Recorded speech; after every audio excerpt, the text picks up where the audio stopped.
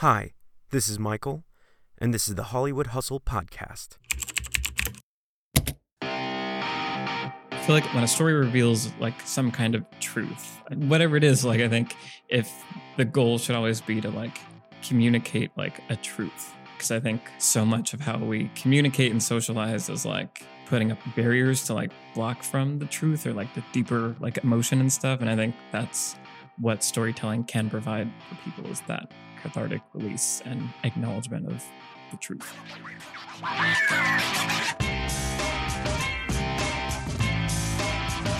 Hello and welcome. My name is Michael Lutheran, and I am the producer of the podcast, and I would like to welcome you, returning listeners and new, to episode 41, our second episode of season 2 here on Hollywood Hustle. Today, we're going to be bringing you Act 2 of our interview with director, screenwriter, and creator of the YouTube channel Lessons from the Screenplay, Michael Tucker. Now, being that this is my first introduction on the pod in 2018, I'd like to wish you all a very happy and healthy new year. 2017 was a year of growth. Obviously, here at Hollywood Hustle, the show, the podcast itself was founded, and together Daniel and I were able to launch this vision that he's had for this show, a platform that highlights the hard work of artists here in Los Angeles.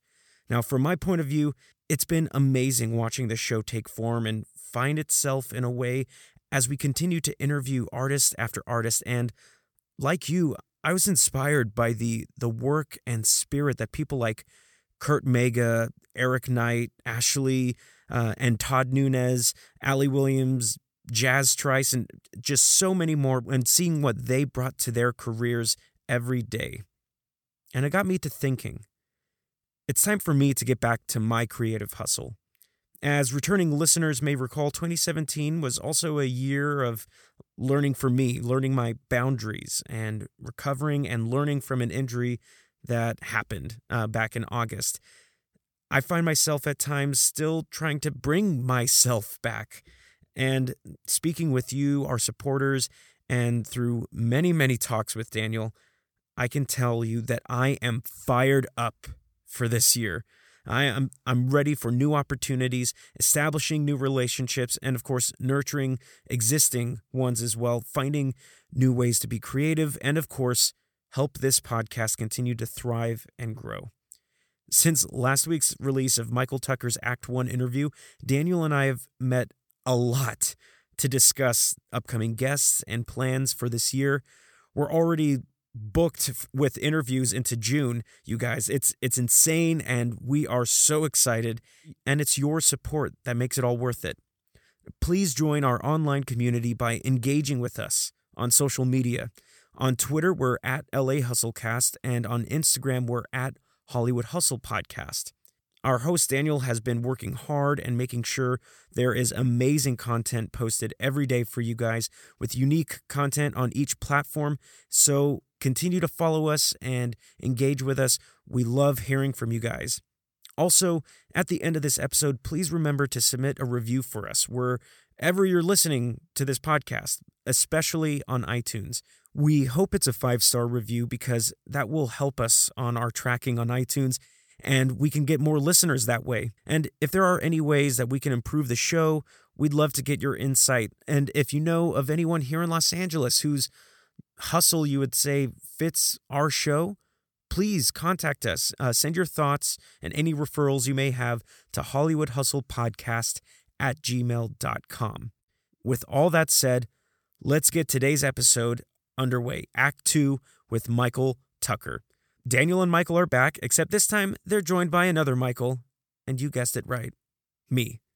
And in this episode, we dive into story, why it's important, and the roles that it plays in our lives. We share the experiences of films and shows that have touched our lives and shown us the truths of humanity. We also discuss practical tips and strategies to navigating the job market when it comes to moving to Los Angeles. And you'll hear that includes not wearing sandals to your job interview. Fasten your headphones and listen with your friend whose name is also Michael, and get ready for our first roundtable discussion of 2018. Take it away, Daniel.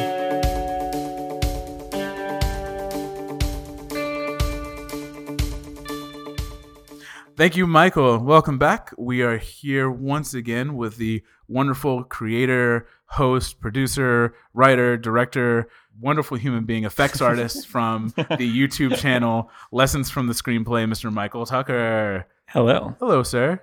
How are you doing? I'm doing well. I'm doing very well. I'm just going to stare at you quietly. And just enjoy the moment. Also with us is my own very own subreddit, Michael Lutheran. How does it feel, Daniel, to be overpowered by Michaels at the table? There's too many the Michaels. Michael majority is here. Exactly. You know what? The beginning of next year of 2018 is going to be very Michael heavy in this podcast. It's we have true. Another Mike that we recorded with. We have a Mike Tobias and we have Michael Tucker. So even the MT, the Michael T, Mm-hmm. you know, yeah. It's, Now we just need Anthony Michael Hall, and I'll feel like we've completed something. or are you going to like the rest of the guests? They're all going to be Daniel yeah, something. if you're a Daniel and you're a creative, please email us. We got to get you on. He's feeling very Two lonely. v two. The one I mentioned in the last episode that I met a guy through Michael's Google Hangouts. His name is Daniel, actually. That's right. So I can get him on, and we'll be somewhat even. Michael, how are you doing? What's going on? I'm doing great. I had a really good time listening to you guys and for the Act 1 Yeah. discussion. What do you feel you took away from that conversation? First of all, I'm just a big fan of Lessons from the Screenplay. So I'm it's just pulling out compliments for you. right. Thank you. We don't have to pay for this, right? This is part of the Patreon package. You get to do a podcast. Well, it's really great because, as Daniel said in the previous episode, we enjoy your YouTube channel a lot, and it's very easy to We're not going to stop saying that. it's very easy to watch this type of content, but not think about the hours and the journey that it comes to creating a video. So I really appreciated you talking about that, and also really cool finding out that you're also from Northern California when you're Yeah. talking about the natural animosity that's somewhat built between NorCal and SoCal. Like it is real. It is real. And I It don't is real. understand it. Like when I tell my family like, oh yeah, I'm here living in Los Angeles, they're like, ugh. Why does it have to be that way? Right. Like, I go, I feel that's like, where you've been? like, I feel like there was never a clear reason established for it. It's just like, that's It's what north you do. versus south. It's just a natural thing that happens. Well, and the reasons that many people will sometimes give about, oh, you live in Los Angeles, it's like the same reasons that you might not like LA can be applied to San Francisco or Oakland or all of these other cities. So Yeah. they're not LA specific. Yeah. Yeah. Well, I feel like one of the things on the other end, Michael, with your show is it's easy for someone to create something like you've created and just have like screenshots and then videos of them talking about the screenplay, maybe showing the screenplay, and then another screenshot, and then again them showing, and then maybe some like really crappy graphic or like they pulled up like a graphic they drew.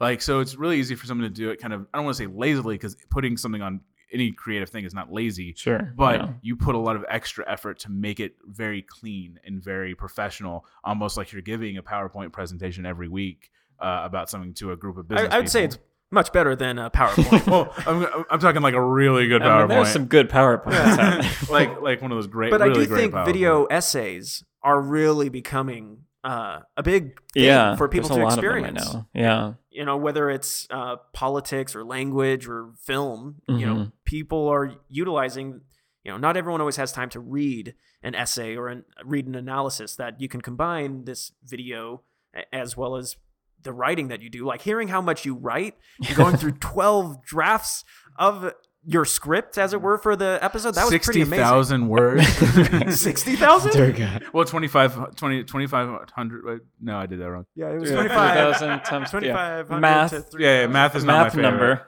Yeah. No, We're 3,000 artists. We 3,000 don't times. know math. No, 40. That's what I'm thinking of. 40, right? I believe you. 3,000 I times. can't do it in my head. times 60. No, I used to be good carry at the math. one. This is why we're creative. Yeah. Well, on top of that, you yourself are a storyteller in your channel, because you're telling the story of the screenplay in a lot of ways. Mhm. So I guess going from that, what is it about storytelling that affects people and brings people together? What is it that people can have so many differences, but in the middle of an argument be like, oh, that's a sweet movie, and then go back to arguing? Like, what it is about storytelling that just brings people together, whether film, theater, or television? And if you want to break it down, Michael, I'm looking at We're Which going to do this. Michael? Okay, I'm going to call you Michael. You're going to be Lutheran. Lutheran, or I could be, our listeners know me as Scoops as well. Okay, whichever you'll be one. Scoops. You'll be Scoops, and you'll be Michael. And Okay. Michael, feel free to call me Scoops as well. I just keep going, Michael. Scoops is a cool nickname. Michael, I'm going to give people Okay. headaches. For both of you guys, what do you feel like it is that causes people to be brought together by creativeness or storytelling? I feel like that's the question. It's the age-old question. Like really quick tangent. I happened to see Hamilton last night. I hate you. I'm pretty sure I commented, I hate you. I saw that on my On your Instagram. post. Long story short, I was blown away, and it's amazing. And there was a moment, in the second act where I just looked around at the audience, and I like to do this when I see movies and I'm in a theater, is like just like watching people watch something and take something in. And I often think, like, if I were an alien, like, this would probably look super weird, like just a bunch of people staring at like a few other people. But like, people get emotional when they watch things, and like there's clearly some kind of communication that's happening with storytelling. And I think what's kind of interesting and mysterious about it is that there's no, like, it's complex. Like there's a way that you can tell a story that doesn't affect anybody, and there's a way that it can, and they probably look very similar to an alien, but for some reason we know the difference between, a good story or a story well told and a story poorly told. When you were there and you were looking around, what were some of the reactions you saw, and what was your reaction to being someone that wasn't kind of a big fan or knew a lot about it? I think what I was most struck by was when, there are very emotional moments, and you could like hear people like sniffling, like trying not to like cry. And I got very emotional a couple times, and that's like the closest thing to like magic that I can like imagine. It's like there are people running around in costumes on a like if you just broke down the like atom by atom thing, like objectively. Like again, you were saying like if an alien came and watched someone specifically watching theater, not a movie, right, but theater. Like there's people pretending on this stage, and people watching those people pretend, right? And then like they're like crying. What is happening right now? But I feel like I love those moments, and I think that's what I love about storytelling, is that it does feel like this kind of transcendent, like there's a commonality amongst humans, like we can empathize with these imagined scenarios and be moved by it. And I think that's like the best part of humanity. I'd like to know if there's a film or television show or scene or moment or song that truly impacted your direction or a moment in your life. And I'll give an example to kind of help. My dad and mom got divorced when I was 14. It's getting dark. And my dad cheated on my mom, and there was a lot of stuff going on with it. And I had a lot of, and they didn't, I don't want to say lied, but they tried to protect me and cover it up with other things, which some of that other stuff was true also. But when I found out the truth, I felt kind of betrayed. And so there was a lot of resentment towards my father and stuff like that. And I didn't see him a lot. And when I did, it was really uncomfortable. And then I watched Dead Poets Society. And something about that movie really hit me and broke through. Like, I remember, I'm even kind of tearing up now. Like, by the end of that movie, I was in tears, like just like uncontrollably sobbing. And I called my mom. My mom was somewhere. I was at the house, and my mom was somewhere else. And I called her, and she was like, "What's wrong?" I was like, "I don't know." And the more I thought about it, like the more I realized, like it was mainly about like the character who commits suicide at the end, dealing with theater and how his father. And I was like, how. And I kind of started thinking, like, my dad was really supportive of me doing theater and very always supportive of anything I did. And it kind of like this weird feeling of like, I need to keep that. I need to rebuild that connection with him. And it's just weird, like how that went to that, but it did. And it, like the next day, I called my dad and we planned something. And after that, my relationship with him got better, and I was open to reforming that relationship with him in this new dynamic. And so, in that sense, what is there something that's had that kind of impact on you guys through storytelling? Sure. It's not the first movie that I would have thought of, but just in terms of something that purely impacted me was the film Marley and Me. Mm-hmm. It's a very general story of like, a family taking on a dog and seeing their lives together. And then like most movies about a dog, something happens towards the end of the film. But for me, when I saw that movie, my family dog had passed away just a few months before seeing this movie. But it happened when I was away from home. You know, I was here. I had just seen her for Christmas, and then when I said goodbye, I could tell it was a goodbye. Like the dog, like Leia, her name is Leia after Princess Leia. Awesome. It was the most different kind, like it was the most human goodbye I'd ever had with an animal, because I felt her communicating with me that like, this is goodbye. Yeah. And it happened after we left, after the entire family left. This is deep. This is getting deep, guys. Getting deep, guys. Get some Kleenex. It had happened after all of us kids left the house, and it was just my parents. And I think it was her time of knowing like, okay, I've said goodbye to all my puppies, and now it's that time. And so it happened when I was away. And of course I was devastated when it initially happened. But then my girlfriend, she was like, hey, this is on Netflix. Do you want to watch it? And like, this was like, I want to say like 3 years. Did she know? Oh, she knew. Well, yeah, Karen obviously knew. Did she know what the movie? No, I don't think. I don't think she knew. It's obviously a movie about a golden lab, which is the type of dog I had. Wow. Yeah. Watching that movie, and it was fun and everything, but then that moment in that film happens when the fall starts to happen, and all of a sudden that wall that I had built up of like thinking that I was over it and everything, all of a sudden it just broke through, and I've never cried harder in a film. Like Karen was like, after the movie ended, she was like, oh my God, I am so sorry. I did not know that this was going to happen. I thought this was just going to be a fun movie and stuff. But like, because I was that devastated, like, it's like as if I had just gotten the call again that, hey, Leia's passed. But that's also the side of like, it's a film about a dog, but it helped me grieve. And I think, there's countless movies and shows and stories where that's a theme of the how to deal with grief and loss. And that was just something that I was not expecting. And it's so small, and it's just a film about a dog, but it bridged my experience, and it allowed me to actually feel that loss. Well, yeah, I think that's kind of like touching on what I think is also unique about storytelling, is that it lets us talk about things that we don't talk about. Like as a culture, like we don't talk about like grieving or death or like any of these like things. And that's my example is Inside Out. When I saw Inside Out, like since we're going deep, as a kid, I was like a very emotional kid, and like I would get sad or just like I felt my emotions very deeply. And that kind of gets socialized out of you as a male in our culture of like, men don't cry, and like you're not supposed to feel like anything. Be numb to everything. Right. And so I think that there was a story, and there's that like the moral of the story is that like it's okay to be sad. Like once like Joy realizes like, no, like sadness is important too. Like it's all of the emotions that we feel that like bring us together and make life what it is. Like that was definitely a like cathartic moment of like, oh, like anytime in a movie the message is like it's okay to like feel what you feel, like those are the things that like get me and like make me cry, because it's like we don't say that as a culture to people.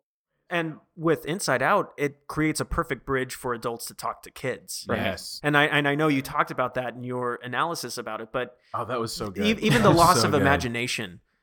With the character, the elephant character, I can't remember his name. Bing Bong. Bing Bong. Yeah. But watching them accept the fact that he's fading and he's going away, and then that made me think about like, wow, at what point did I go from kid to teenager to adult, and that imagination stopped happening as much or was as clear.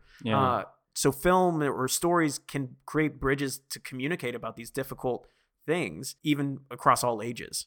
Yeah, and I feel like I feel like when a story reveals like some kind of truth, I feel like that's when it's like, whether it's something simple like Marley and Me or like whatever it is, like I think if the goal should always be to like communicate like a truth, because I think so much of how we communicate and socialize is like putting up barriers to like block from the truth or like the deeper like emotion and stuff. And I think that's what storytelling can provide for people, is that cathartic release and acknowledgement of the truth. Well, going back to Hamilton, one of the things that I appreciate about that show as well is that it humanizes Aaron Burr. Yeah. And that's not something great. I was expecting. This is a musical, and he starts off the show like, and I'm the damn fool that shot him. Yeah. And shot him. There's a million things I haven't done. Well, like the line real quick, just kind of like the line where he goes, "I'm the villain in your history." Right. Like where it's like, oh my, like it's kind of heartbreaking. But there's this like song, there's this moment in the show, and I haven't seen it. I've only listened to the music, but Burr and Hamilton are separately celebrating the lives of their kids. Theodosia. And it's this wonderful humanizing moment of like, these are just two guys who really believe that what they're doing is right. And ultimately it's for their kids that they're doing this for. They're both fighting for the same thing. And I even connected with Burr's kind of Hamlet-esque stance of like, inaction. I'm just going to wait for it and wait for it and wait for it, and how that's ultimately his downfall. There's a song called "Wait for It." Yeah. But that's the deciding factor between the protagonist and the antagonist. But I thought it was such a great way to, again, it's showing a moment of truth that whether you're on this side or this side, you can feel this as well. Well, it's one thing that gets me is how, and we kind of mentioned it a minute ago with In and Out, how there's certain stories You mean Inside Out? Inside Out. Did I Not say In and In-N-Out? Out? We were talking about the burger place, that terrible burger place. I cry every time. Every time because it's terrible. Inside Out, where there's films that are meant for children to learn and to take something, but also we're adults. And Pixar is really good about putting in small adult jokes and things like that. And and then there's those where as a kid you may not completely understand, and then when you get older, you're like, oh, I get it. Going to like having a kid, Arrival, which you've done a video about on your channel, Michael, where the first few minutes of that, if you're a parent, is heartbreaking to watch. But if you're not a parent, it's different. It's a completely different experience, and so it's so interesting to me also with stories that based on your life, where you are in your life or what's going on in your life or your history, you can be completely impacted by a movie differently than someone else. Like, you look at, it's all subjective. Like Spike Lee movies. I'm sure there's people that watch Spike Lee movies with a completely different context than I do. And, it's so the simplistic complexity of stories is fascinating. What's your first memory of storytelling? Not particularly like a movie, but just story. It's a good question. It's hard because I feel like so many of my memories from as a kid, I worry, are like made up at this point, or just like or you remember the stories that your parents have told you, right? Not just because this is a podcast, but listening to stories on tape, on video, on little cassette tapes. My parents had a bunch of Roald Dahl stories on tape, Charlie and the Chocolate Factory, but the one that I clearly remember was the Twits. And it's this wonderful, story about these old couple who are just absolutely terrible to children and, to the neighborhood and the comeuppance that comes up from being so nasty to these people. But that really caused me to just like close my eyes and see it in my head. But I also brothers who liked playing dress up as well. Like we would watch Davy Crockett, the old Disney Davy Crockett. And then, they had like some clothes that we would put on and run around the house. So with my brothers, like they kind of introduced me to the idea of playing pretend, which I think ultimately is maybe where a lot of us start with storytelling, is actually practicing it and the most basic of means of just playing. I'm kind of the same way. It's audiobooks. Like my mom and I would travel, but we always drove a lot. So she would pick, her audiobooks that I would usually fall asleep during, because they're about like murders in a small cove town, like that kind of stuff. And like this redheaded temptress that's a scientist and meets this dark, loomy detective, stuff like that. But like, my biggest one is a story, and what's funny is Kurt Mega mentioned on his podcast, Story Matters, is Hank the Cow Dog. And Hank the Cow Dog is a cow dog who thinks he's the best detective. He thinks he's the best at everything, but he's always wrong. And there's a sidekick. How does he stay in business? Well, there's a sidekick. He's not like a professional detective. He's just like, he lives on a ranch, and it's like the case of the missing eggs, and he, stuff like that. But he has a sidekick that's kind of like a droopy dog type character that he always kind of like belittles, but he's the one that's always right, and then he always takes credit for it. And so it's just this fun, but you feel bad for like the sidekick because he's always right. This jackass is like it's stressing me out just hearing about it. And like, kind of our relationship, Michael. But keep taking my ideas continuously. But that, that's my first, is like this weird comedy idea of like joke, but having it did have heart to it with these two dogs, and like this idea like you can make something special with animals. Where like Marley and Me, where he's not the main character, but he is the main character in a lot of ways.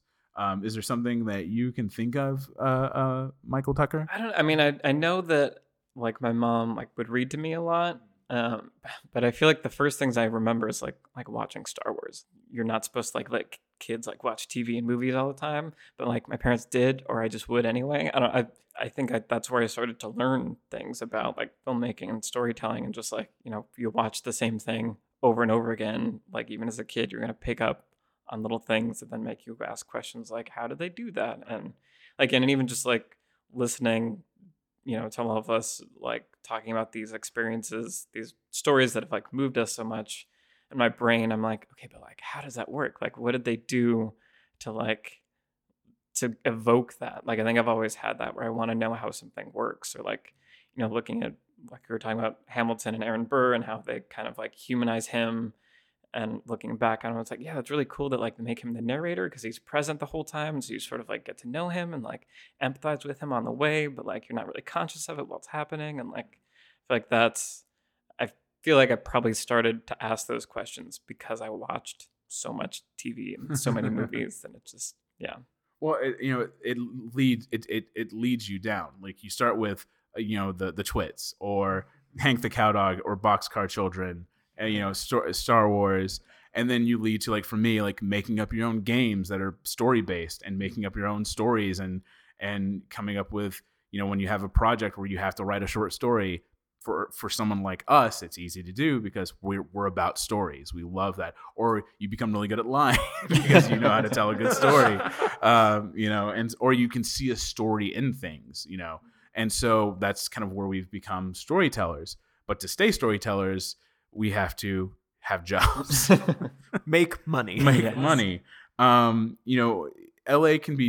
LA's fickle because, when you mostly come here to act, or to write or direct, or, for me to do whatever I can do to make money. I remember when I first moved here, and I was like, I'll get a server job. It'll be simple. Getting a server job in Texas is super easy. There's not a lot of competition to get a server job. You show up and there's like one person other than you waiting to be interviewed. Here, they literally have casting calls for servers at restaurants because there's so many people that want that freedom. And so you go, you fill out an application, and then you have like 8 interviews to be a server. So, finding a job in LA can be difficult. For you guys moving here, obviously none of us are from here. What did you guys do first when you moved here to find a job? Like, what was your process to find a way to make money? Well, so when I moved down, I was, had been working, like I said, for Soundworks Collection, like editing videos for them. So at first it was like, okay, well, I'll be in LA, but I can still like edit, and like just ship me a hard drive and stuff. And so I did that for like a month or two, and then it became very like clear that was not going to be financially sustainable for him, or just it made more sense for him to just find a local editor. It would be fine. Okay, well, what could I possibly do? And then a random friend emailed me and was like, about like filmmaking, like, do you want to be a script reader? And I was like, oh, okay. And so my roommate and I, for like 3 weeks, were script readers for this random production company that worked out of the NBC Universal building. But like that didn't last long. And so I feel like it was just a series of a friend being like, hey, I know someone that needs this thing edited, or like needs this kind of motion graphics, saying yes to all these random gigs, and, kind of scraping by. And eventually more people know that you do work, so more people randomly contact you, and kind of become sustainable. but it was hard because it's like I didn't know like who to reach out to or how to like find an editing position. And But you were directing yourself towards the film industry in some way. Yeah, you're shifting your way towards that. See, for me, before I moved, well, first of all, my roommate and at the time and previous guest Jazz Trice kind of told us like, we have the apartment, I'm moving in. So I kind of had a timeline or a deadline of like, oh, I need to move. So I kind of just put the feelers out on Facebook, like, hey, does anyone have any leads on any jobs in LA? And I had a friend of college contact me about, hey, do you mind working a nonsense job in a medical office, just scanning records? And I was like, sure. So I moved to LA and I was very fortunate to start that job, and I just said yes to an opportunity. But I also was very upfront about, I'm an actor. That's why I'm here. I need to be able to go to auditions. And if I book something, I need to be able to do that. And because at the time my job was so non-urgent, they said, yeah. And so I spent my days for the first few months and stuff just scanning records while listening to podcasts or watching Inside the Actor's Studio, just trying to be inspired, but also learn about Los Angeles. And I just kept improvising my way in that office, and they kept giving me more and more work to do. And, 5, almost 6 years later, I now still have that job. He now runs the place. Almost. He's a doctor. He's the doctor now. I am a doctor now. He didn't go to school. They just promoted him to doctor. Yeah, they just gave me a white coat and said, like, can you see this Can patient? you see this person? That being said, I've had other jobs. Like, at first, it wasn't really that sustainable, and it was an independent contract. And once I finished scanning all these paper charts for a doctor, I was done. And so then it was like reaching out more to the people that I had met while I was down here and, hey, do you mind working at a soda and candy store? Sure, I don't mind. That's going to be something that I'm not going to keep for that long. I also tried the restaurant hustle.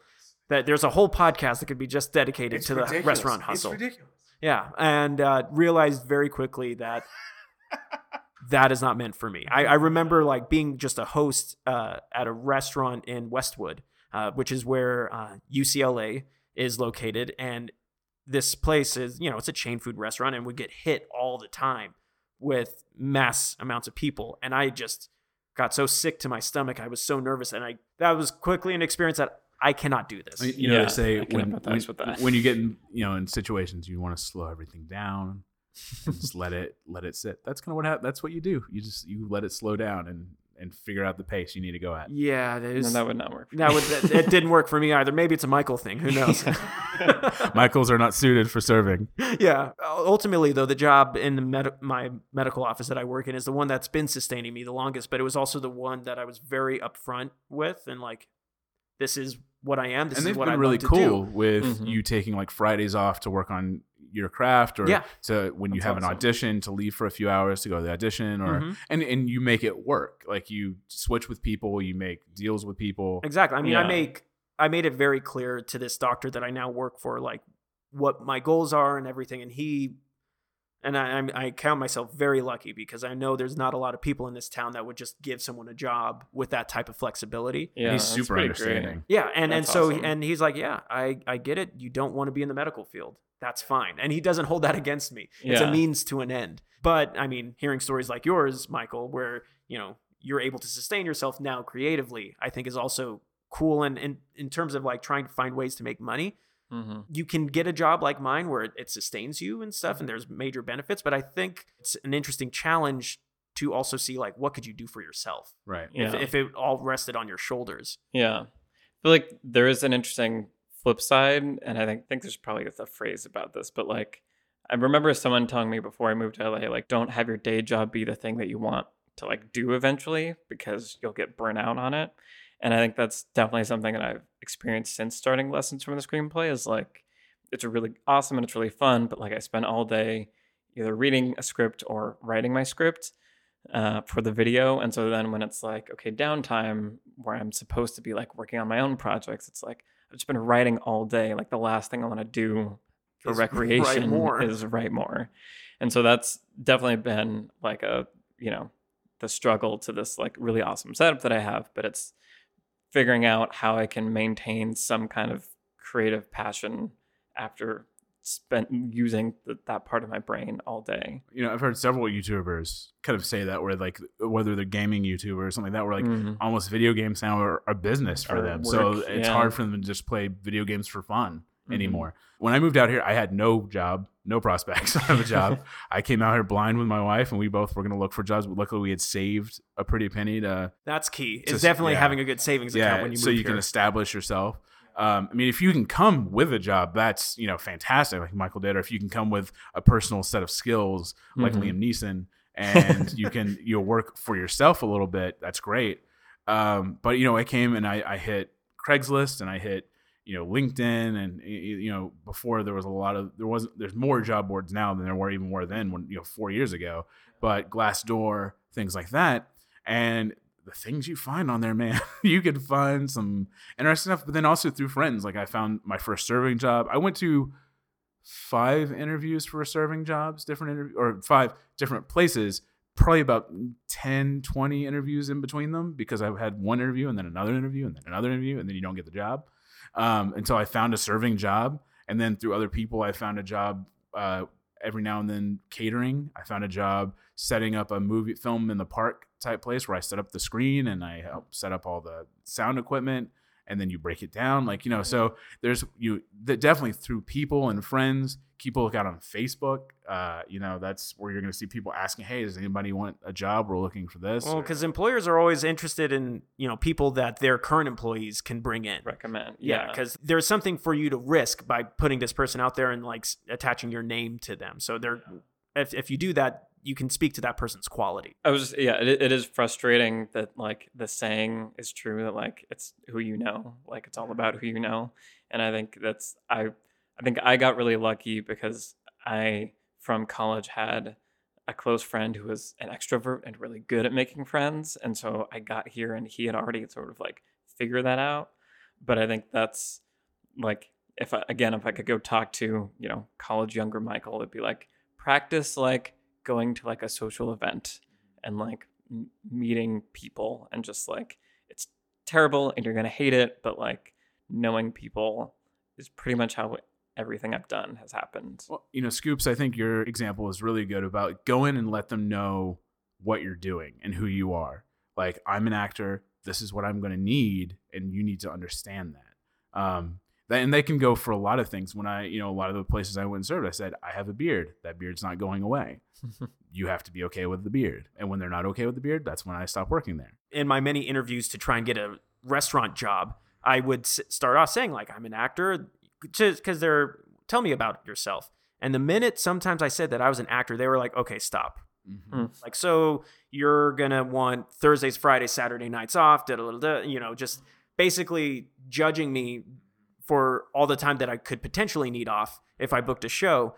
And immediately it was like, well, I don't want to work for someone like this, if this is how you're going to just read me right out the gate. So sometimes by being honest and like just, you know, making it clear what your passions are and everything, if the employer doesn't want to support that, ask yourself, is that where you want to work? Right. Well, the opposite side is also making sure like you let them know, I will make it work.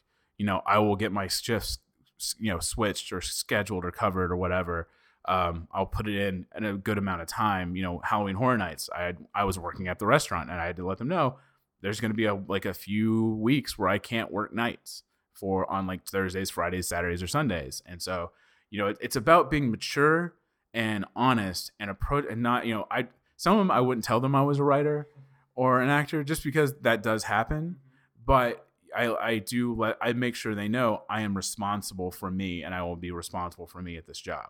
And, you know, being open and honest with people and letting them know this is who I am and I'm willing to do this is important. Showing that maturity is important at an interview. Michael, as someone who, you know, you have your own business with Lessons from a Screenplay, what advice would you give someone who hasn't maybe moved to LA yet and is thinking of being in business for themselves, knowing LA, knowing how, quote unquote, the business works? Is there anything that you would recommend? I mean, I think practicing your skills, I think, is important. Like, I think that's the only way I was able to get by as like an independent contractor, besides the donations from the Michael Tucker Parents Foundation that helped during a dark period.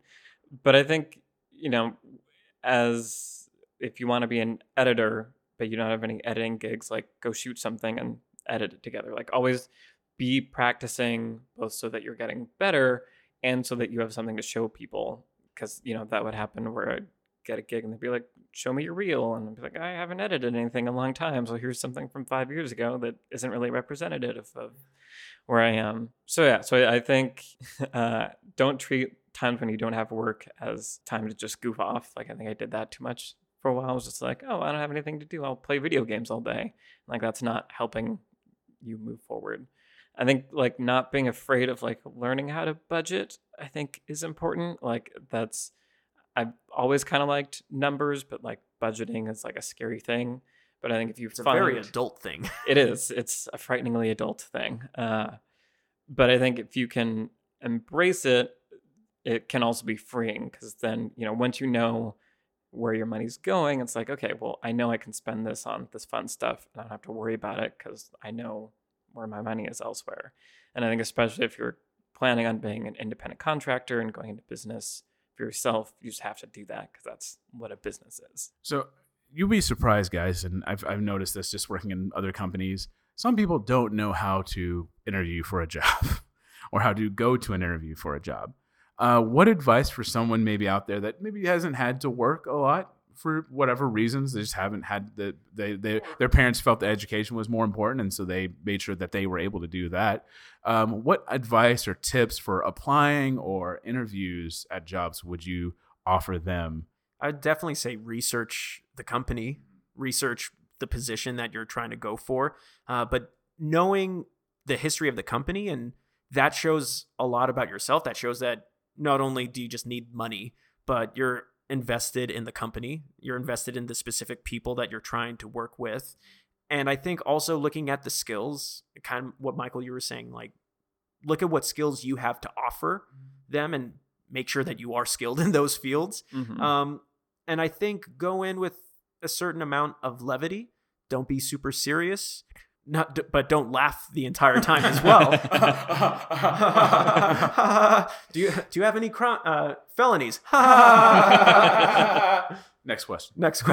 Well, that's what they said on the podcast. To kind of add on to that, if you know who you're interviewing with, see if you can find stuff about that person. Also, the former place I worked at, when I found out the CFO's name, I looked him up on LinkedIn and found some other places he had worked and was able to ask him questions. Because if you ask questions, it looks like you're engaged. Well, and that's the other aspect about it is that it's not just an interview of them interviewing you. You get to interview them. Booyah. Be in power for yourself. Is this a company that you want to work for? The minute the restaurant owner just started like mocking my dreams and aspirations, I knew clearly I didn't want to hire this is guy. My dream job. Like I know they're the employer, but I didn't want to hire them. Challenge accepted. Exactly. So I think also knowing that you bring a certain amount of power in the interview is a good confidence boost. And also like auditions, the casting director or this person, they want you to be the person. They don't want to interview 1,000 people. They want to find the right person as soon as possible. Well, on top of that, like ask them about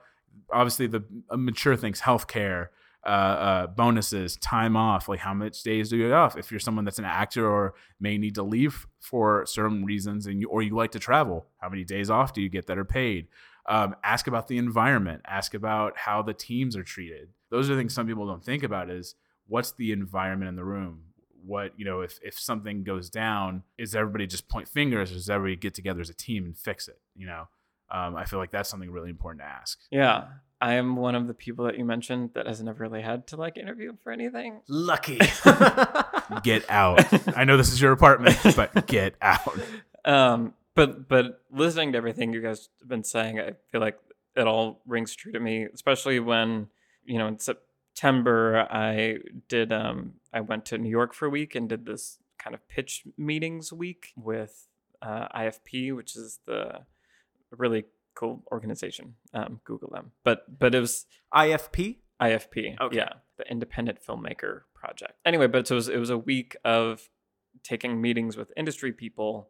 And I feel like a lot of the advice that you guys were saying applies in those situations also, where it was like, sitting down with someone that's like a decision maker and like, you want to be engaged and ask questions like you were saying. And I think what helped me is also arriving at a point where I felt confident in my work and that I was able to bring something to the table. And I think that's maybe also why I was stressing like practice your skills, so that when someone says, "Can you do this?" you don't like be like, "Well, yeah, I mean, I think I can probably figure it out," but like know what you can do and what you're capable of, and like don't be shy about stating that. One thing real quick I do want to add, and this is really important because for some reason people don't get it.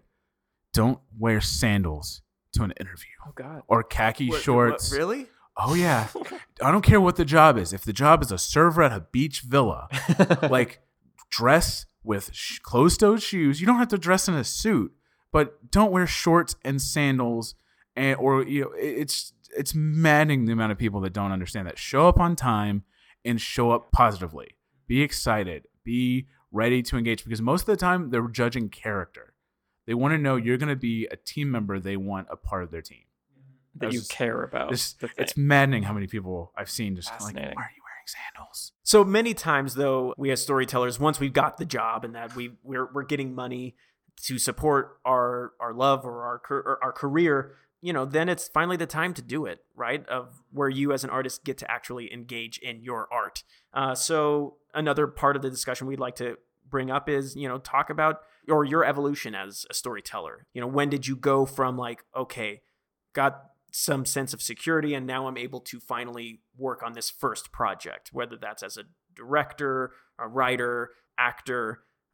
Just very interested in hearing that process of like when you felt finally secure to go and like actually start doing it. What I guess your first jobs as a director or as a writer, what were you like? What was it like for that first experience? Whether it was like in college or, who was that person doing that job? Yeah, I mean, it's hard because like, I sort of started directing like in high school. Like that's when I really got into like filmmaking and would get all the actors from the drama department and like wrote a script and like, all right, we're going to go make this movie.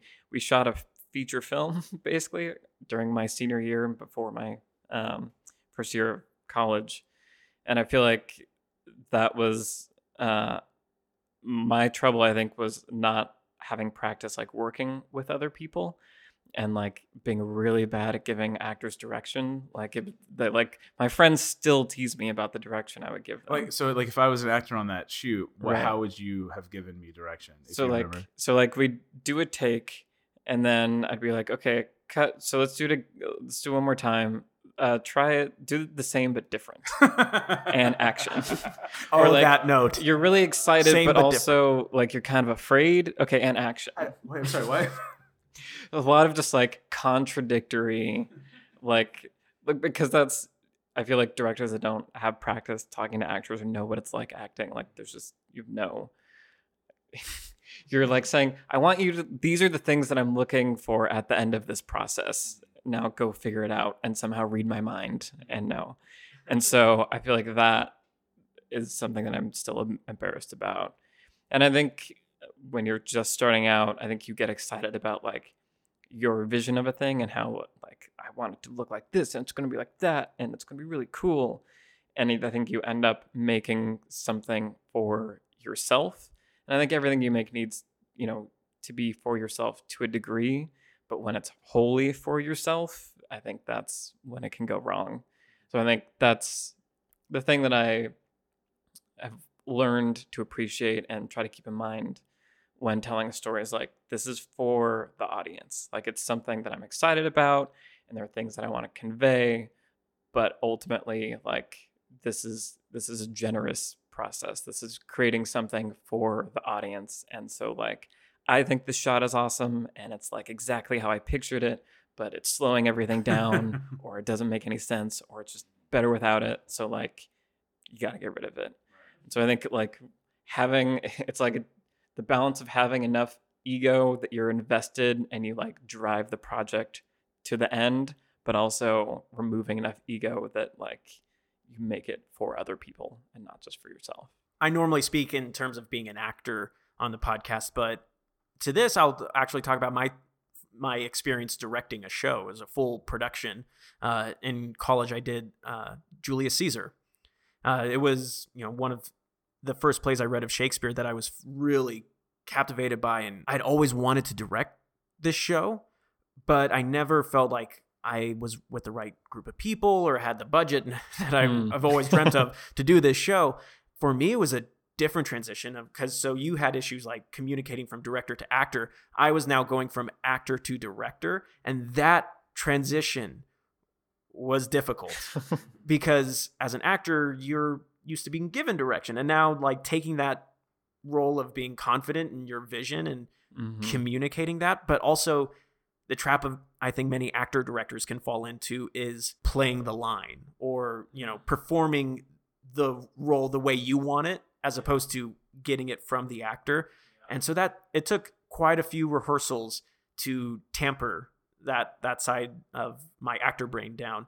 It was my first time doing such a big scale project, and there was swords and shields, and you know, when it got to Tech Week and like people started actually getting injured, but I guess what I wasn't ready for was the rate at which it started happening, to the point that after opening night, my Julius Caesar rolled his ankle. It was this make or break situation of like, I don't trust anyone else to do this. I'm going to go ahead and step into the role. And, you know, got to put my actor brain back on for a second, but also like realize that I in my head had thought like, oh, it'd be so great to have this. I just started cutting the dialogue to what you actually needed to move the story along. Then really kind of like talking to my actors in a way of like, now I need your help to bring me into this role. And so it was interesting to be put back in those shoes at this process. Oh, I mean, my main will go from writing, but as a director, I've directed some small things when I was younger, and so like I was definitely the same way. Like I need excited, but I need sad. Go. It's like not offering really contradiction. Yeah, not even like. And then, but obviously, I've directed a few things since then. Obviously, I've got better. Hopefully, I've directed Michael, and hopefully, I was better than that when I directed him. But as a writer, I wrote a lot of stuff. I used to write poetry and music and stuff like that before I wrote screenplays. And I remember the first in college when I decided like to write my first like pilot screenplay. I sat down. I'm like, all right, I'm going to write this. I have this idea. Let's do this. And I go, I don't know how to write a screenplay, or how to format a screenplay, or what a screenplay really is in a lot of ways. And so I just started. I did a Google search. I was like, how to write a screenplay, and I saw like basic stuff. And I picked a website that seemed like it was knowledgeable, and I used Word, and I started writing a screenplay. But it was written like a play because that's what I knew was playwriting. I didn't know centering the dialogue and stuff like that. So I wrote this specific format. I wrote this thing and I was like, this is so good. And I did a table read with some friends, and they really enjoyed it, but they weren't film aficionados or anything like that. You know, nothing against them, but they just, you know, they loved. I had something there, so I think they liked that. And then like I feel like a few years later, I looked at it, like recently I looked at it again because like I like the idea, and if I could mature it, I think it'd be really great. And I looked and I go, what did I do? Like, why did I think this was good at all? And you're writing it, and I'm like, oh, you know, this is fine, and I don't want to be this guy that does this, so I'm going to do this. And like, you have way too many characters. You have way too many plot lines going on at once. These characters are, like, the scenes are meaningless half the time. The dialogue's clever, but it means nothing. And the format, who could read this? Like, who could generally, as a you know, if I gave this to Michael here, he would be like, what is this? And I just remember reading and being so embarrassed for like myself 5 years before that. Like, you showed this to people and you were so proud of this. And like, and then even going farther back, looking at like stories I wrote in high school, like these are terrible. And so like, but part of that I think now, and I think you guys can attest, is like when you have evolved and you do it again and you do it again and you do it again. And, you know, from the actor side, Michael, and as a director, and Michael's a director and is a writer now, you can go, I've grown so much. Oh, yeah. And the moment, like, I think the biggest thing for me is the moment I can start seeing those mistakes in others and professionally give them a critique about it, not just go, this is stupid, but like give them a professional critique and explain why it doesn't work, is such a great feeling. Like, I have gotten so much better. It's the exposure to the thing, right? Like, since moving to LA and being involved in the LA theater community, where there's so much creativity in terms of like how you utilize space and how something that could be grand, if you put it in a small, attic of a theater or something, like you can actually do something different with it. And I'll look at that. And granted, I haven't directed anything since moving to LA in terms of theater, but I always think back to Julius Caesar. Like I was so taken with the bigness of it, of having it be this epic thing, that had I been smarter about it, like cut all these parts, cut these things that don't really add to the plot, I would have also had fewer bodies on the battlefield, as it were. Like real bodies, because people were getting hurt. Yeah.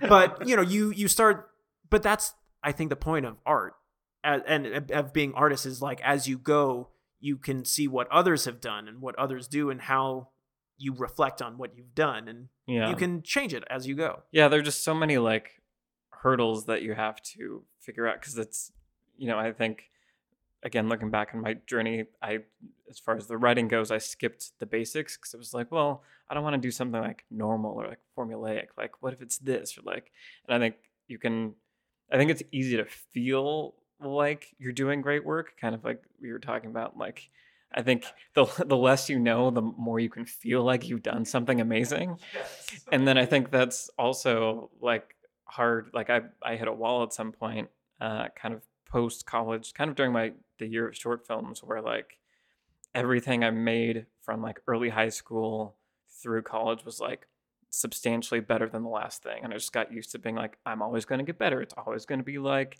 the newest thing is the best thing. And then at some point it was like, that wasn't the case. And I was making things that weren't as exciting and compelling. And people were like, oh yeah, that was pretty good. And I didn't know how to like deal with that. And I think it took me a long time to sort of realize that I was neglecting the important basic fundamental parts. And that like, it's such I think I always knew that intellectually, but it's strange how much of a psychological barrier it is to like admit to yourself the things that you're doing wrong, and then like shore up the energy to like put the work in to fix it. Yeah, I think it's a willingness to put away your ego and go ask yourself, like, is this good? And am I doing it right? And on top of that, having people around you that you know are better than you at certain things. And again, putting your ego aside, going, that person knows more about writing and storytelling than I do. Will you read this and give me your ideas? And I used to kind of like hate feedback, like, because I'd be like, I thought this was good. Like you kind of put yourself down. It would ruin it for you. Yeah, it would kind of ruin the moment for me. But now it's like, I welcome it so much. And anytime somebody gives me again, it has to be professionally mature, like not just the sucks. Like you got it constructive, like give me your reasoning. Or even like, yeah, that's good. I like it. Yeah. Like, that's not a critique. That's just, that's a compliment. But when you're looking for critiques or something. Right. Yeah. Make sure you tell people, obviously like, the best way to critique is a critique sandwich, compliment, critique, compliment, if you can find them. Anytime I give any kind of feedback to someone, I make sure there's a meaning behind it. And I explain my feedback. I don't just go, I don't think that works. Well, I need to explain to them why I don't think that works. Or they can be like, well, why? Like, why doesn't it work? And so that's something I feel is really important that I appreciate. And one of the pilots I've written with Michael and that we worked on, I had a friend of mine who I really trust who gave me some fantastic critiques. And part of that critique, it was long, but all of it was substantiated critiques and explaining this, and this is why I feel this, or this is why you should do this. And I'm like, and reading that pumped me up to write the next draft. Like, oh my gosh, this could be so much better. And I think that's how I look at it now. Not like I failed, but it could be better. And in the end, nobody's going to know that John Doe gave you that advice unless you tell them. What they see has your name on it. Unless that person forces their name on it somehow. Michael can give me advice about a script, but that script's going to say by Daniel Tuttle unless it's genuinely a co-written story. So in the end, it's still your baby. It's just someone helping you find the best part of that baby. Yeah, because you lose objectivity as soon as you're working on something. And I think that's what feedback is there for me anyways. Like, this is what I think it is, but what do people outside of my brain make of it? And I think even because what I like to do with my videos is get, if I can, feedback from like my filmmaker friends, and also like people like my mom that like don't know filmmaking, and just like, and I think there are different kinds of feedback. And if you can practice, like, my mom will say like, I don't know, this one was okay, or like this section didn't like feel that like good, or like I don't know why, I can't explain it, but I really like this. And like I think if you can, I think it's helped that I've learned to, even when she has suggestions, they're probably the wrong suggestions, because my mom doesn't know how to, I love you, Mom. That's, I don't understand why you need all this video. I mean, yeah, I really appreciate what my mom did, because I know at least she's going to give me some feedback, which helps. But I think it's learning to like translate, like, this section feels off means like, okay, like something in here isn't working, and like it's not up to my mom to tell me how to fix it. Like that's my job in this situation. But like, so I think it's also good to practice, getting feedback from lots of people, and then knowing how to interpret that, and what that differentiate means. what feedback you need to take, and being and knowing like you don't have to take every feedback. Right. And that was going to be my next piece of advice, is also just like know when your vision or when you want to hit publish. Because if you can keep getting more and more criticisms, but ultimately you have to hit publish, or you have to open the show eventually. Print it, or Yeah. Well, it's, I think it's great that you send it to film people and non-film people, because those are your audience. We have people who listen to this podcast that aren't really in the entertainment field. And so, you're going to have both. When you go see a movie, there's going to be people that examine that movie down to the music and the core and the camera movements. And there's people that are going to just go just to enjoy a film, Yeah. Like I always think like sometimes I get, especially living in LA, you're surrounded by film people, and you forget that like they're just like normal humans out there that don't like dissect films. But I always remember like watching King Kong with my aunt, the Peter Jackson one, and her being like, how did they film this with the gorilla? And I was like, well, it's CGI. And she's like, how do they do this with they did this with computers? How did they? And just like there are people that just accept what's on the screen. Yeah. And like, ideally that's what you want the audience to feel anyways. Like you just want them to be in the story that you're trying to tell. And so like getting feedback, thinking about the behind the scenes stuff. Yeah. And so I think it's always important to keep that in mind and listen to those people. And like maybe when they say this part is kind of iffy, it's not because they're stupid, it's because you're too attached to your cinematic vision of it. And like, yeah. So real quick, just kind of wrap it up, what's the most helpful advice for your craft that you feel you have gotten or found or taken away that's helped you evolve and become better and maybe alleviate some of that stress? So I guess I'll start with, just as an actor, some of the best advice that I've just been given is to relax. To not push. Don't have your foot fully on the gas pedal. Just have it on there and just go, and to go into your scenes or to any project that you're working on. Of course, you bring your own experience and everything, but be ready to take in what others give you, whether it's your scene partner. Don't have your reactions already pre-planned. Be natural. Listen, react, and be open to the filmmakers, the producers, the writers, the directors. Be open to their notes about how you're taking on a role, but be natural, to not think about it too much that you're getting in the way of your own performance.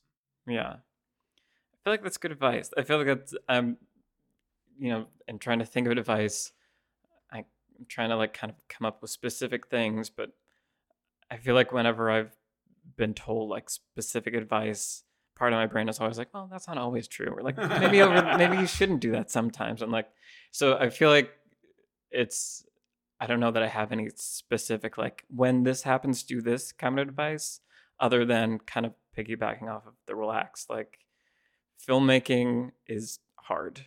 And like, whether you're writing or directing, like, it's hard. And I think a lot of people get into it because it's fun.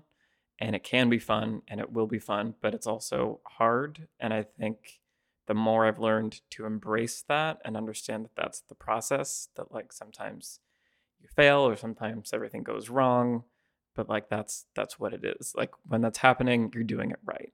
Like that's what filmmaking is. Yeah, I would say relax and kind of going with that is like being open to those who are better than you and understanding like they know they've been doing this longer. But again, being able to differentiate those critiques or that knowledge and be able to take it, kind of cherry pick, but don't be afraid to ask for advice. Don't be afraid to give your script to somebody and be open to what they say and listen to them. And if nothing, even if you're like, no, you totally missed the whole point of the show, still listen, because there may be something in there.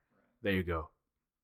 Yeah. There's a reason they feel that way. So even if the specific things they're saying are stupid, you can forget those, but try to figure out why are they saying that? Why are they saying that? What do you need to fix? Maybe if they're not getting the scene, or they're not like, are they brothers or sisters? Well, why don't they know that they're brother or sister? Now I believe we have some Twitter questions. Yes, we do. Mr. Michael Okay. Tucker. Yeah. Okay. So before we came over to your amazing apartment, we sent out a tweet just saying that we're going to be recording today, and so we have quite a few questions, which is exciting. Okay. The first is from at JamesW_CF. And they ask, has he ever thought about becoming a qualified teacher? Not saying YouTube is anything less, but as in teaching lectures, sure. etc. I've thought about it, but I've pretty much always known that I don't think I would make a good teacher, like in a classroom setting. I have known teachers, and I think it takes a special kind of patience and enthusiasm that I think I might have at first, but that would run out pretty quickly. So, I mean, maybe that'll change as I get older. But I feel like that's what I like about doing YouTube videos is like, this is my preferred way of teaching. Yeah. I think I might have told you about this last time, but one of my best friends in Northern California, he's now an English teacher, and he actually used your Arrival video, and he showed that to his classroom. He teaches, English, and kind of using that as a means to how to form, just because here's the source material, but you can create and elaborate more on the themes and everything like that. So even though you might not think of yourself in a classroom, you've actually appeared in a classroom, at least Awesome. one. Yeah. Then the next question is from Josiah Bradley at Joe Brad Online. And they say, Michael, what anime or animated movie / TV show would you like to do a talk about in the future? So I get this question a lot, and I haven't seen a lot of anime, and that's kind of the shame that I have in this when people ask me this question, because I know there's a lot of great anime. I think I just wasn't exposed to it young enough, and so I have trouble getting into it a lot of the time. But I do want to kind of force myself to examine it, and so many people are like, there's great stories being told, like you should look at it. So, or there's even stories that are now being adapted in Hollywood, right? Like Ghost in Right. the Shell, where many people compare to the animated series. yeah. So I don't have a specific answer, but Fair. maybe in the future. Maybe in the future. I think we have time for one more. It is Xavier at YZI Filmmaker saying, have you directed any movies that you were proud of? I have. I am proud of Anamnesis, the web series that we talked about maybe in part 1. We released several years ago. I think there are 2 short films that I've directed that I'm most proud of. One is called Imperfect, and it's kind of like a sci-fi film noir, which is one of the films we did in that year of Finite Films. And Blade Runner. Yeah. And so I think that was the first one of those short films that I felt good about, and like I actually put in the time and research and felt like a good example of my skills at the time. So I like that one a lot. And then there was a movie I made in college called Dick, D-I-K. It's a long story, but it's kind of like Eternal Sunshine of the Spotless Mind meets Punch Drunk Love meets college angst. And it was just like, just one of those like experiences where from start to finish, it felt like this is going great and this is exactly what I want it to be, and like really expressed how I was feeling. So again, for where I was at the time, I was very proud of that short film. Nice. Awesome. Well, thank you guys so much for the questions. Fantastic. Thank you guys. We'll make sure to tag you when this episode comes out. But if you have more, if you listen to this and you have more, send it to us and we'll send it to Michael, and I'm sure he'll be willing to throw answers back at us that we can get out to you guys, or he'll answer them on his Twitter at Michael Tucker LA. Obviously, you have your YouTube channel, Lessons from the Screenplay. Is there anything else coming up that people should look out for, or nothing that I can point to specifically? But my plan for 2018 is to dive back in and really work on some of my own projects that I've been developing. I have a good friend of mine is working on a feature script that I've been helping him out with. That's like a fun sci-fi time travel thing, which I'm always a fan of. So I'm hoping 2018 I start to be able to get some of my own work out there. And then channel-wise, I want to keep growing the channel, hopefully start to interview some actual screenwriters, and maybe tiptoe into the realm of video game writing. Nice. That's fantastic. Now, usually we chatted a lot between episode recordings. Usually I ask for 6 numbers for a fun game that we play. Before Facebook and Twitter, and Friendster, there was a place called MySpace. And on MySpace, people would put way too much into their profiles, which would take forever to load, or your top 8 became the most important thing to people. If you weren't in the top 8, then you weren't friends. There was also these quizzes that people would put out that had nothing to do with anything and were a waste of time. And I found one of those waste of time quizzes, and I found let's waste some time on this podcast and ask questions from them. There's 167 questions. Okay, so Michael, one at a time, if you will pick a number between 1 and 167, and if you can maybe go in a numerical order, since I have to search for them, since I didn't ask ahead of time, like a good host. 7. 7, perfect. Have you ever kissed someone and regretted it? Yes. Did you regret it? Or are you trying to figure out if it was actually a kiss? What is a kiss? I try not to look at life in terms of regrets, but I feel like in this case it was minor one at least. Yeah. Okay. Next number. 21. What's your relationship status? I am in a relationship with movies. No, we met her. She's a lovely person. She is. Next number, between 50 and 100. 52. 52. Do you believe in miracles? For being strictly objectively speaking, no. Okay. All right. Next number, between 50 and 167. 93. 93. I don't think anyone's chosen anything. Have you ever walked outside in your pajamas? I told you these are random questions. Yes, of course. All right. Your next number? 142. 142. Did we pass that already? Nope. I mean, you can anywhere between 50 and 100 is fine. Did you ever win a trophy in your life? I did. Throughout elementary school and middle school, I was always really jealous of the people that played on the sports teams and got cool trophies and stuff. And then at the end of 8th grade at graduation, my media video teacher, who was saw how much I was into movies and I was really loved the class and helped make stuff, presented me with this massive, huge trophy with a camera on top. As the best media video student, and I was very touched by that. Oh, fantastic. Yeah. I believe we have 2 more, right? 2 more numbers. 154. 154. Do you wear makeup?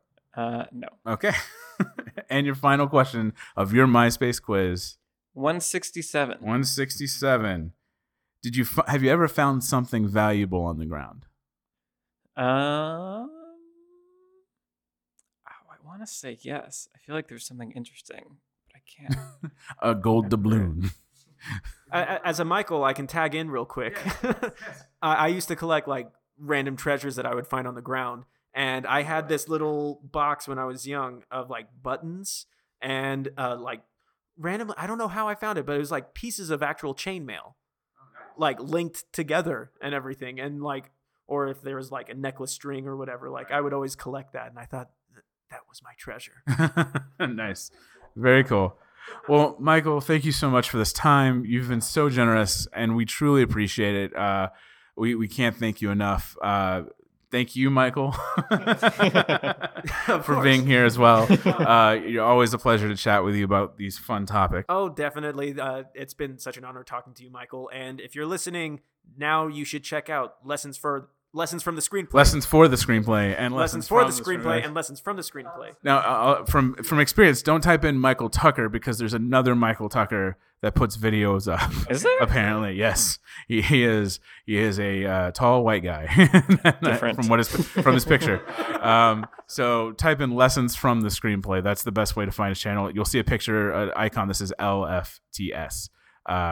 Michael, Your mind will be blown. Michael, where can people find you if they want to chat with you? I am at Michael Lutheran on Twitter and Instagram. Yep, I am at D Tuttle on Instagram and at Daniel Tuttle. That's EL on Twitter, and you can also find us at LA Hustlecast on Twitter, or Hollywood Hustle Podcast on Instagram. Or you can email us at hollywoodhustlepodcast@gmail.com if you have more questions for Michael, or you have thought about doing a YouTube channel yourself and you want some advice. I'm sure Michael is more than happy to answer if he can.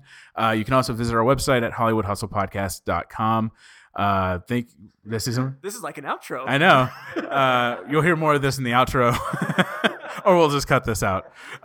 Thank you so much, guys. This has been a lot of fun. Back to you, Michael, in the studio.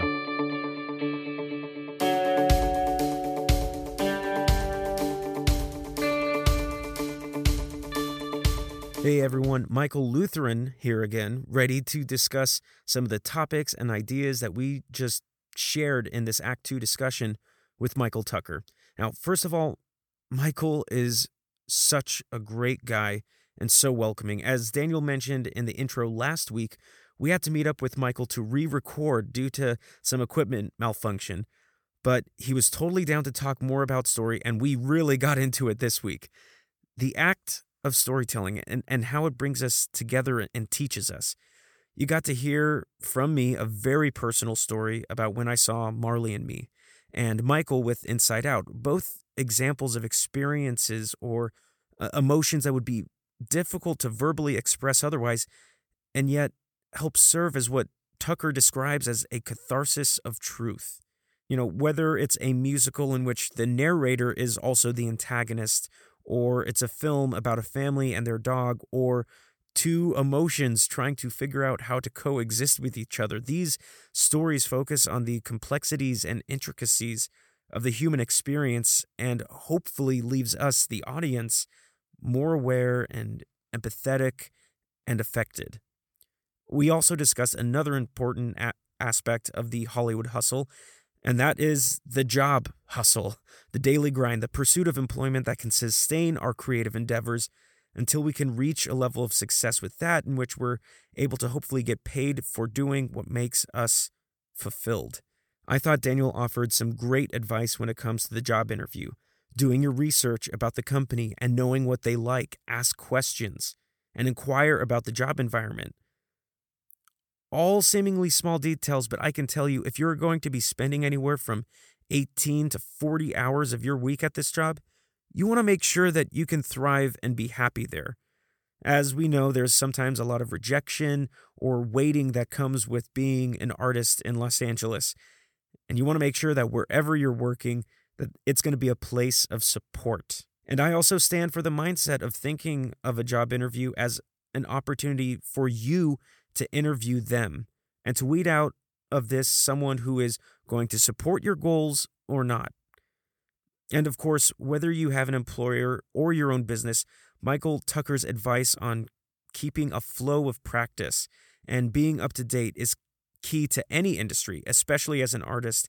That way, when an opportunity comes along, you are ready for it and not surprised by it. And that kind of mentality reminds me of this very famous quote by Denzel Washington, in which he says, "Luck is when opportunity meets preparation."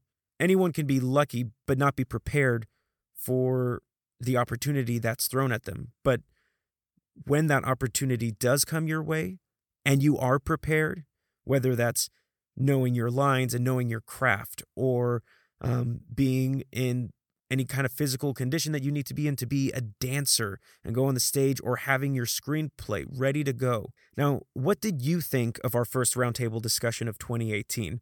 What are some memorable story experiences that you've had, whether it's a specific movie or TV show that you've enjoyed watching, or maybe it was a story that you were told by your mom and dad or grandparents when you were younger?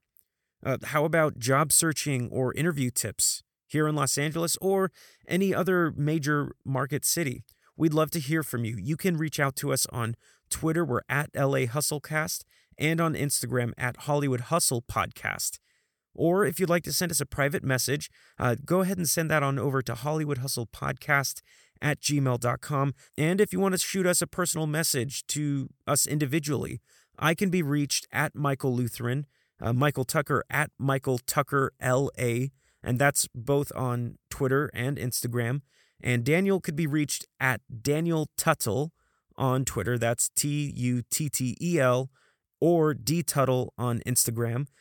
And there was so much talked about in this interview, some of which we had to actually take out because we just kept going on and on about these topics.